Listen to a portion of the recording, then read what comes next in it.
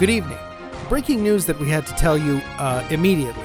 Donald Trump has gotten breast implants and has been showing them off at his many rallies on the 2024 campaign trail.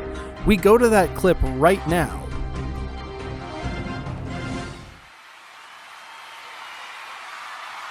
Oh, thank you. Aren't they wonderful, folks? Oh, don't you love them? You love them. Just the tightest, perkiest boobs you've ever seen. I call them the Trump Towers. The real Trump Towers. I've got towers all over the globe with my name on them, but the best two, they're right here on my chest. People ask me, they say, why, Mr. Trump, why did you get these boobs? And I say, you know, there's so much suffering. Everywhere I look for the American people, the greatest people on earth, they're suffering. And I'm not president anymore. It was taken from me. It was taken. I'm not sure what happened, and I did everything I got the vaccine going, and I just thought maybe I could come back. Wouldn't that be something, folks, with these babies? Anyway, but there's so many problems now. And maybe I thought I could just take a little suffering away with a great rack.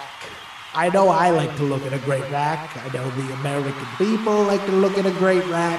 They'll never say it on CNN, but everyone in D.C. is looking at me and thinking, should I get some work done? Even silly socialist Bernie Sanders wondering if he should get implants, maybe hair implants, some plugs.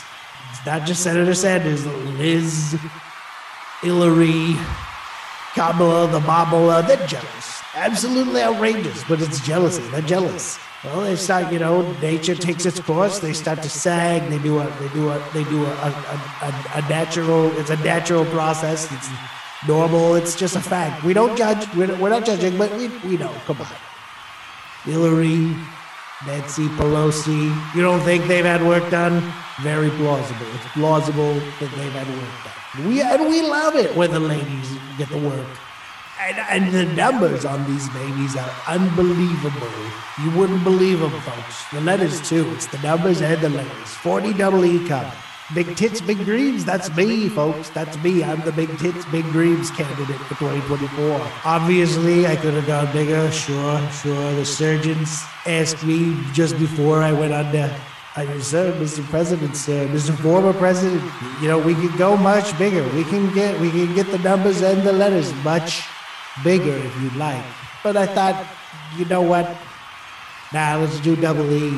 Because I don't want back problems, it's a trade-off. So we got the E cup, we got the double E's, we got the 40 double E's, and that's enough. It's more than enough.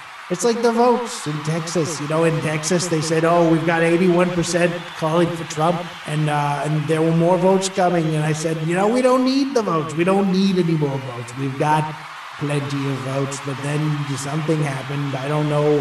Something just magically, the numbers changed. And that's why I'm counting on you folks for the 40 double E's candidate in 2024. I'm going to bring these babies back to Washington. We're going to bring the breast implants home. I can't wait to see them on the podium in the Oval Office in 2024.